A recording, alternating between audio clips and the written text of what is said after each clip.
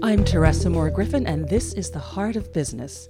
A few days ago, I went to the hardware store in search of 4 M4x16 screws. While I needed expert assistance, none was available. Another shopper, a white man, was searching through a neighboring rack of fasteners. His sleeveless shirt and shorts revealed heavily tattooed arms, shoulders, neck, and legs. His mask was a dirty-looking American flag bandana. My internal stereotypes reflexively kicked in. I noticed the thought, he seems unfriendly, maybe even a foe. I caught myself and said, "Challenge your assumptions, Teresa. Talk to him." So I did. He was kind and helpful. We laughed together about the difficulty of our task. We shared how inept we feel in situations where we lack expertise. We connected human to human, enjoyed the exchange, and wished each other a good day as we parted. To heal our workplaces and our world, this is the work we must all do. Notice our assumptions about others and actively challenge them. With the Heart of Business, this is Teresa Moore Griffin for KYW News Radio.